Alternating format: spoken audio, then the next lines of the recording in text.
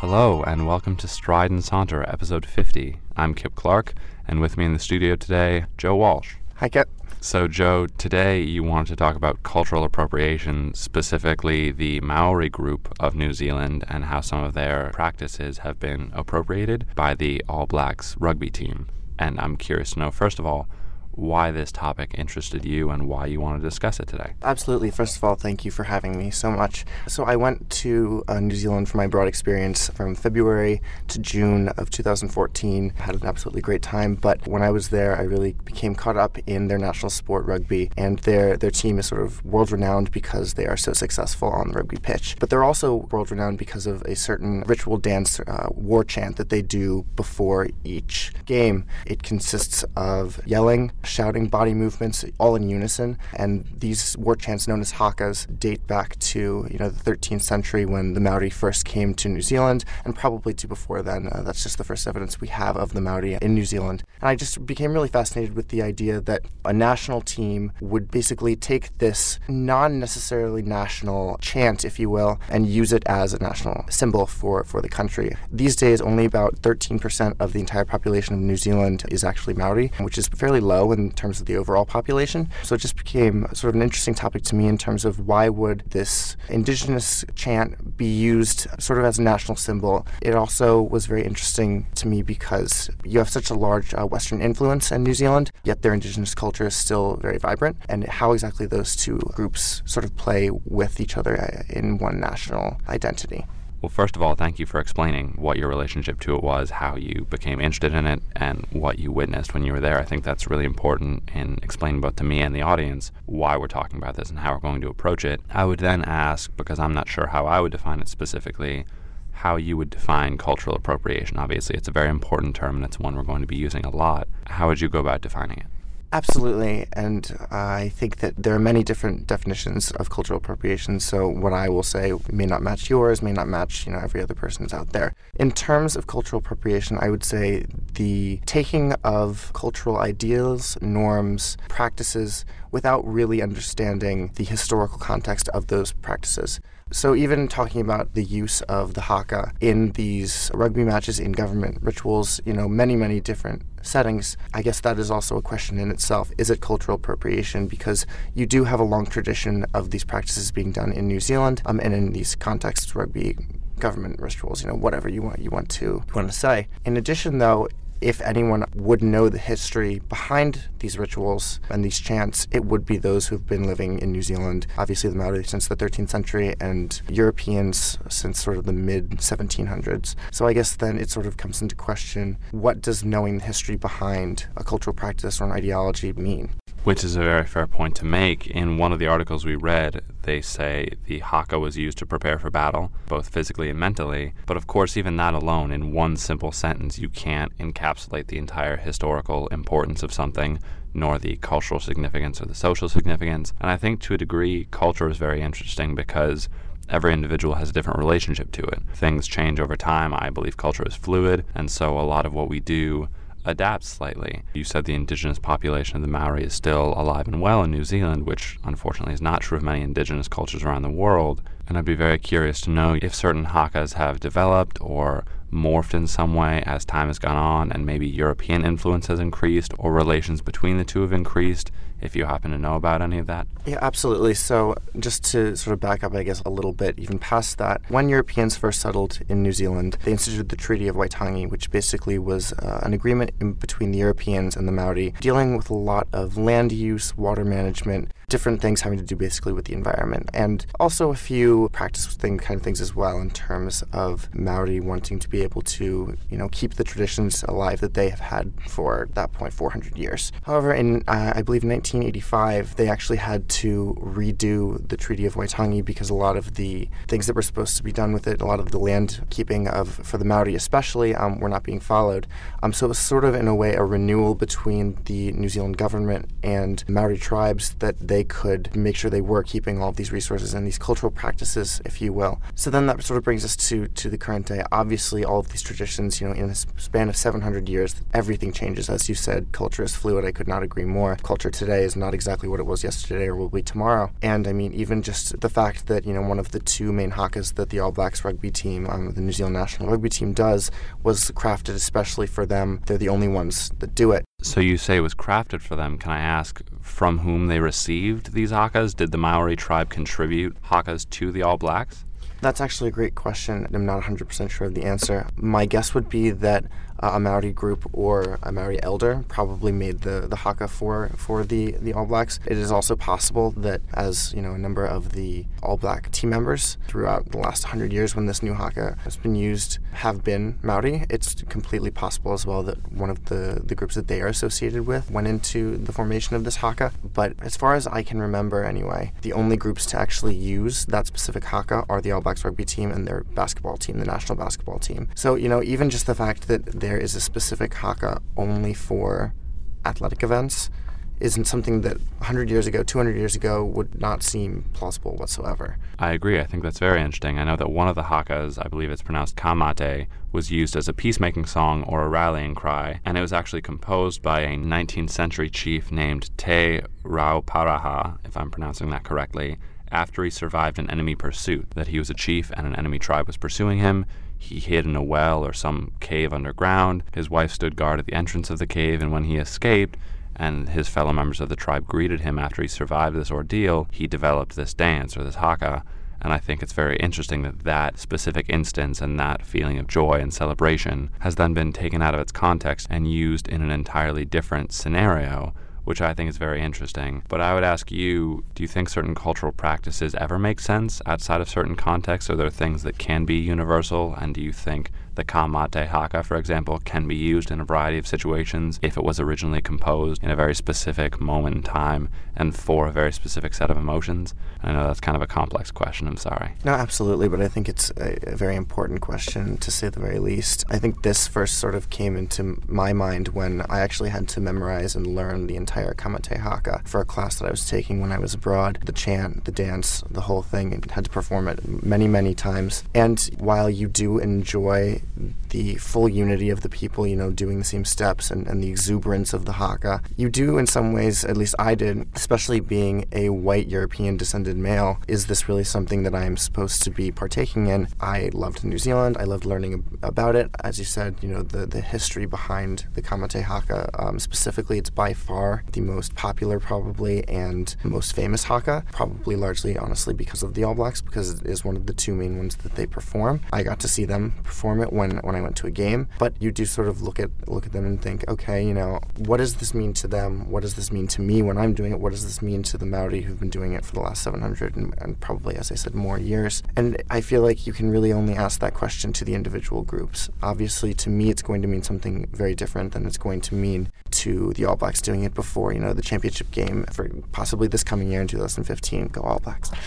But, then it's also going to mean something completely different probably for the members of the team that are Maori and the members that are not, let alone then members of the Maori community. And I think the reason this became such a huge thing for me was when I went to this rugby match and I saw the team perform it.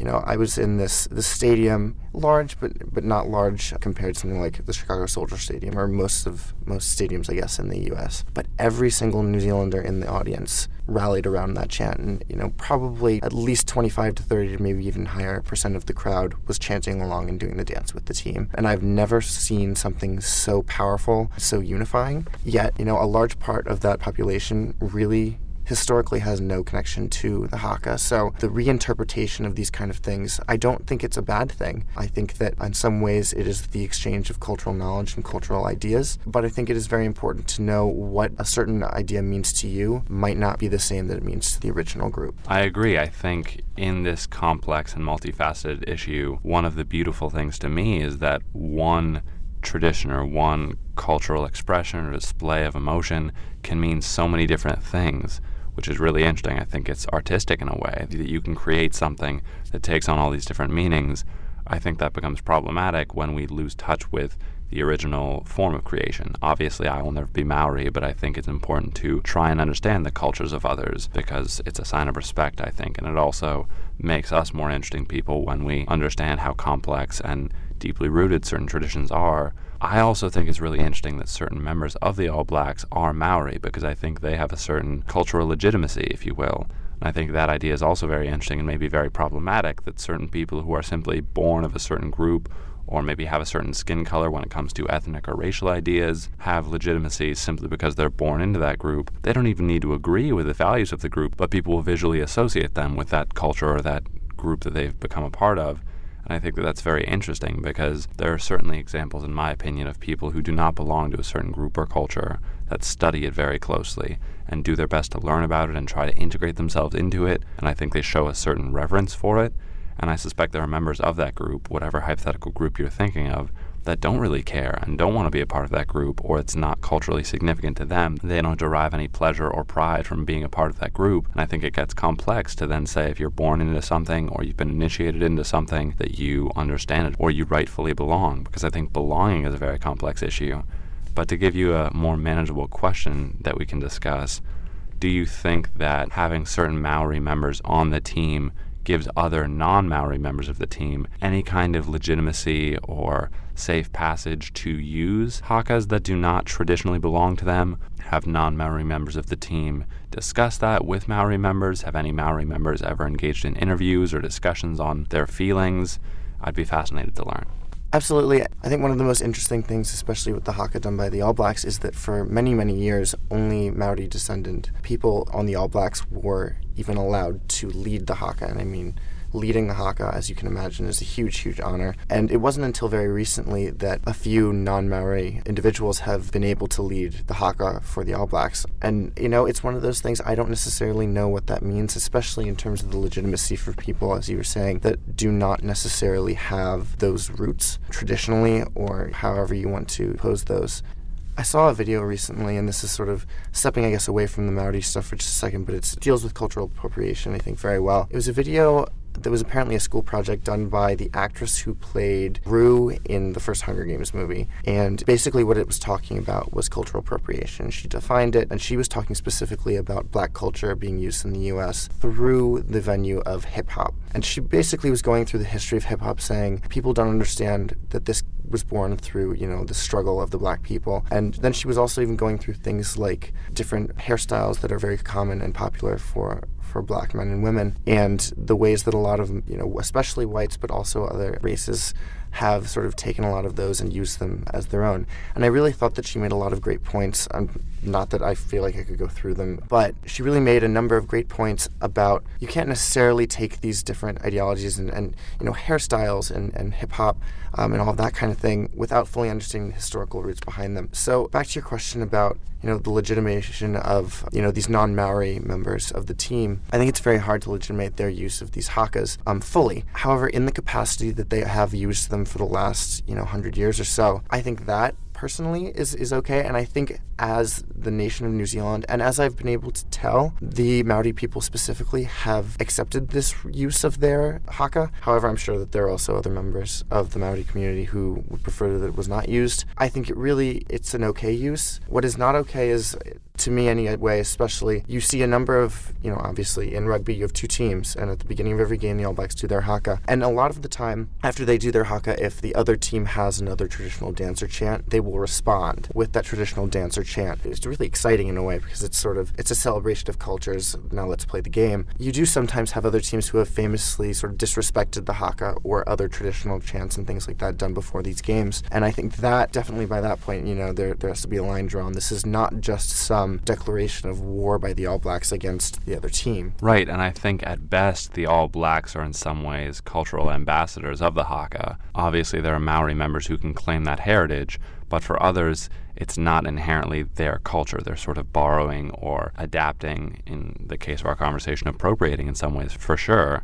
And with other teams disrespecting that, it gets very problematic because in the first place it isn't yours to disrespect, but maybe it isn't the All Blacks to take on as though it is their own, and that gets very complex and muddled.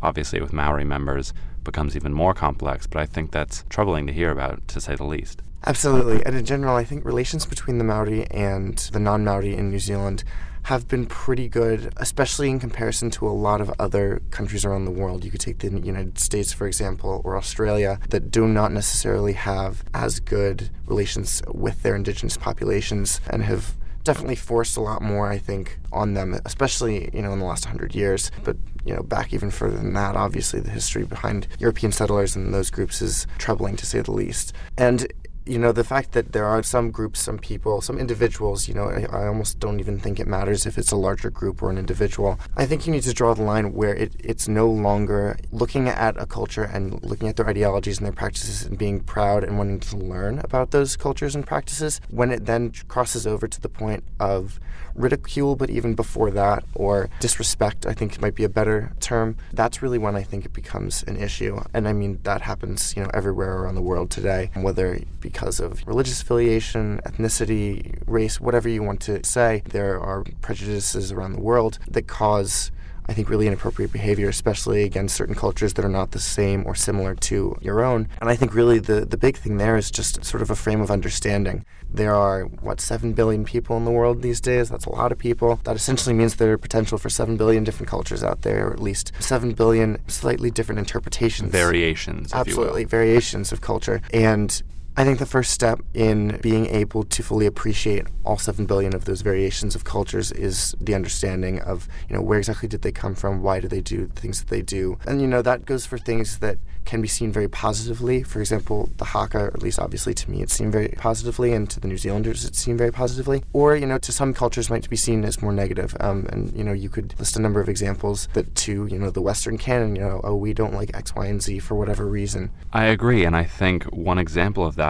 is through the critic Paul Sheeran of the Sydney Morning Herald, who didn't find these hakas appropriate and says that they remind us of what the Maori did in the past. He has a very antagonistic view of the Maori and says that in wartime and in other practices, they've been very savage and barbaric, and he believes that a lot of the things that they have done in the past are very troubling in terms of human rights and other social or antisocial behavior in some way. And many of the people that wrote back in the articles that we read talk about his ignorance towards the European approach, and that the Europeans have done plenty of troubling things. And if anything, these critics of Paul Sheeran say that Europeans should not be using the haka, not because the Maori have some problematic past, but because the Europeans have an even more problematic past, and that they don't deserve to use the haka. So I think there's complications there. And frankly, I agree with the critics of this critic Paul Sheeran, if people at home are keeping track of what I'm saying, because he identifies the haka as a sign of the Maori, not of a specific behavior or belief of the Maori, but as a sign of them as a people in their entirety. And I think that's problematic because there are certain cultural symbols or icons or items that we use, let's say as Americans, that I don't think encapsulate our entire culture, and I think it's very problematic to believe that. But I also think even if a culture were hypothetically flawed, and I don't agree with Paul Sheeran, and I think insinuating that about the Maori, every culture has something of value to it, or something that says interesting things about them as a people, or about their belief systems. And I think that the haka in particular, although I don't know much about Maori culture at all, the haka seems particularly interesting, and I think there's a reason that its use has taken off for the All Blacks and potentially for other groups in New Zealand. One idea that intrigues me, though, is the fact that cultural practices, dances, chants, etc., that are not tangible can be appropriated very easily. All it takes is observation from one individual to then understand or try to understand how he or she could then replicate it in the future. And I think that's very complex because by comparison, stealing possessions or land becomes a lot more cumbersome. There's physical space, whereas stealing a practice is quite simple by comparison. And I think that makes it all the more dangerous because it's so easy to commit. What do you think about those things? Well, first, Kip, I think I'll address quickly the Paul Sheeran article that you mentioned. I think one of the things that we need to remember with the Maori, Europeans, any culture at any point of history, there have been dark times and golden ages for every culture out there. And I think the other thing with that is that, a golden age, something that was seen as a golden age 300 years ago may be seen as a dark time, now. For example, I read an article fairly recently that was discussing basically the different ways that punishment has been put on people throughout the last 1,000 years, essentially. And it was discussing largely how ages and ages and ages ago, it was all about punishing the body. And so we look at these things where, people are having their limbs ripped off and, their skin flayed and just these horrible, horrible things. But now punishment has really turned towards punishing the soul, so imprisonment, things like that. They talk about a lot these days in terms of if you control the body, you control the soul. It's a much more internal struggle that is trying to correct the poisoned soul of the person who's done a wrong. And, we look back 700 years and we think that horrible thing that they did, flaying the person because they were an adulterer or whatever it may have been, we look at that and we think that's the most terrible thing that you could do. Whereas, if we were in their position looking at our own punishment system, they may be thinking, how could you do that to the soul of a person? It really partially, I think, has to do just with the time that you live in, which obviously is very different from the time of birth to the time of death. An average person lives, 75 approximately years? A lot has changed in the last 75 years. World War II, Cold War, now we're in the early 2000s. Who knows what the next 75 years is going to bring? So I think it's also being very careful to frame culturally, not just in the context of the cultural group that you're looking at and the cultural practice, but at what point in that group's history did it happen? What was going on around them? I mean, in anthropology, anyway, context, and archaeology as well, context is king. If you don't have context, you don't have anything, essentially. So I do think Sheeran's article is valid in a way because, you do need to take in every piece of knowledge about these different things as you can. But I also think the critics of his article have a point as well. I mean, yes, okay, the Maori in some ways do have a troubled history. Well, Western Europeans in general have a troubled history as well. I mean, look at New Zealand or Australia or Africa or the United States. I mean, we've done some not great things, to say the least. So, I mean, just in terms of the critics and Sheeran generally, I think it's a very tricky issue. I think looking at both sides is incredibly important. In terms of the intangibility of the haka specifically as a cultural item, that is very tricky, as you mentioned before as well. And we do hear all these stories, obviously, about loots, of tombs in Egypt. And, so at some points I think that the idea that you could just rush in and, grab an Egyptian scale that shows something about King Tut, at some points in history it doesn't seem that unlikely because we do sort of tend to force our way in a lot of times, which is, I think, very unfortunate, destroying that context that I was talking about earlier. But as you were saying with the haka specifically, you could watch this. I went to a class for 8 weeks and I learned how to do this haka. And I think that becomes very, very tricky. And I don't know how much has been written about the appropriation of dances and chants and things like that. Getting back to what I was talking about earlier about this girl's presentation when she was saying, hip-hop generally, and that's the same kind of thing. You hear a song, you think, oh, I like this beat and I like what they're rapping about, I like what they're singing about, etc. It's so easy to just grab that and take it and run. I don't think it's been until even the last few decades that people have even started to realize that kind of cultural appropriation is a type of cultural appropriation, which is really, really unfortunate, and I think it does produce a lot of the issues between different groups that we see today. Can you, though, really stop that kind of cultural appropriation from happening? I would love to say yes, I guess, but I don't really see how. As you say, you have a 5-year-old watching a performance, they go home and they get really interested, or, like for myself, I saw the All Blacks do it. I took this class by chance, which I initially thought was going to be a history class, not a dance chant class, so that was, even for me, a bit of a wake-up call because I didn't know exactly what we were going to be doing. But is it easy to just stop that kind of appropriation? I'm open to suggestions. I don't know. I mean, what do you think? Do you think it's possible? It might be possible, but because culture belongs to both everyone and at the same time anyone who is of a certain group, it becomes very muddled. And I know we've mentioned complication a lot in this episode, but culture itself is very complex.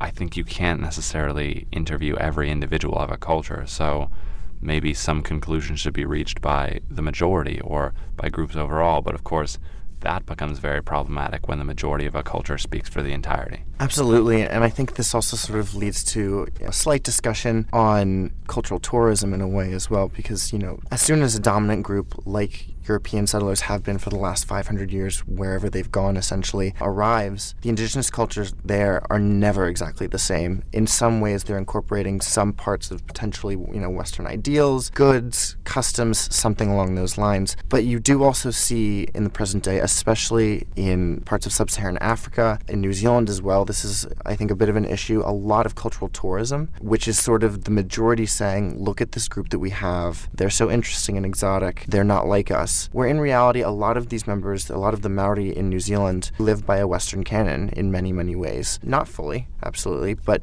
they live in a Western nation state. And because of that, I think it's a little naive of us to say that the Maori culture now is the same that it was before all of this European involvement, which then I think further brings into question then what exactly is the haka today.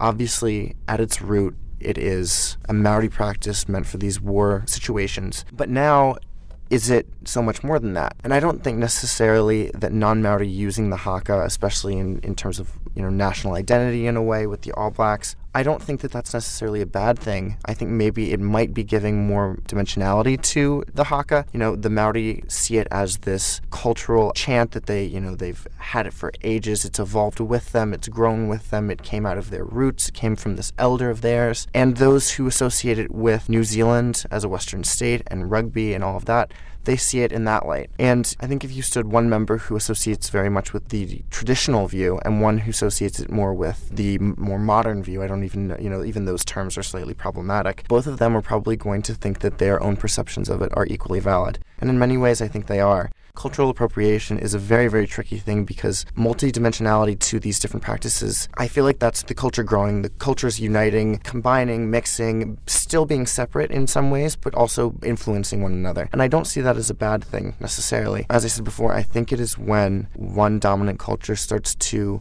misuse and misrepresent the minority culture in ways that the minority culture does not wish to be represented. As a white European descended individual who is talking about a practice that does not belong to me by root, although I do know the history, or at least some of the history behind this practice, I don't belong to that history. And in many ways, my view of the haka comes from the representation that has been thrown at me from a class in a university setting and the use by a national rugby team, not necessarily by an indigenous group that has made this tradition. So cultural appropriation, I just think in general, it's a very tricky issue. I don't think it's ever going to completely go away, but I think it is very important to just look at exactly how these different practices are being used, and also how the group that is having this practice, not necessarily taken from them, but borrowed from them, maybe is a better term, how they are responding to that borrowing. And I think it's very important to make sure that the minority group, or the group that has this practice initially, is the one that gets to, in some extent, keep control of that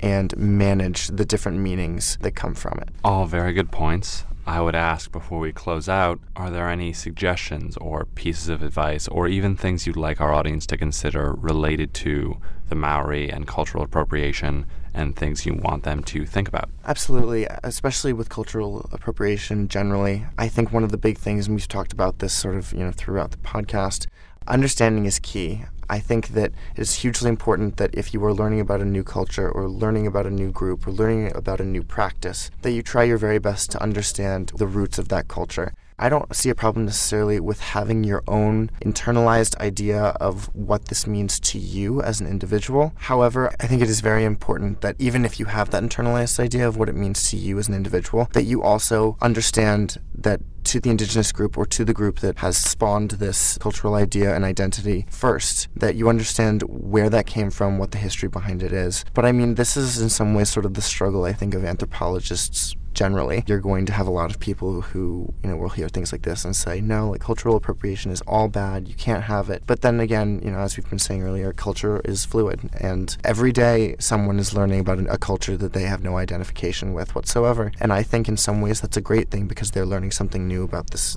group, and hopefully, that can lead to more exchange between two people, two groups, two entities, three entities, people the world around. But I think it is very important to keep in mind who you are and what experiences you have had that have formed you when thinking about these other groups and the experiences that they have had and the traditions that they've had that have brought them to where they are today, culturally as well.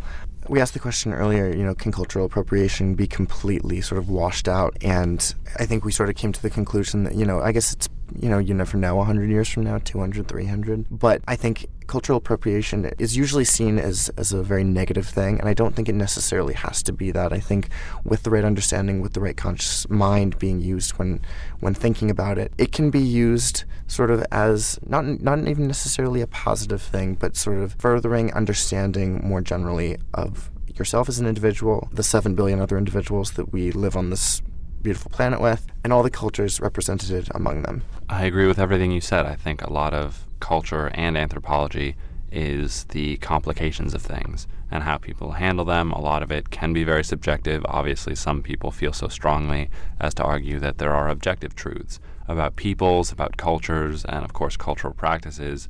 I would encourage people to be aware as well and to think about why they behave the way they do, what cultural traditions they hold to be very valuable, and if you don't want to think about cultural appropriation of others, I would urge you to consider what practices of yours you wouldn't like to be appropriated by people who might not understand what significance certain practices have, because I think empathy is really key in understanding issues of this sort. So, Joe, thank you very much for coming on. I was glad we got to talk about this. Thank you so much for having me. Happy to. But of course, we want this to be a conversation among, not simply a conversation between. So if you have thoughts or opinions, comments or criticisms, we would love to hear them, of course. You can reach us on Twitter at StrideNSaunter. Our Facebook is Stride and Saunter. You can email us via strideandsaunter@gmail.com, and we encourage you to check out our website, strideandsaunter.com. And as always, we thank you for listening, and from thought to word and voice to ear, this is Kip Clark, signing off.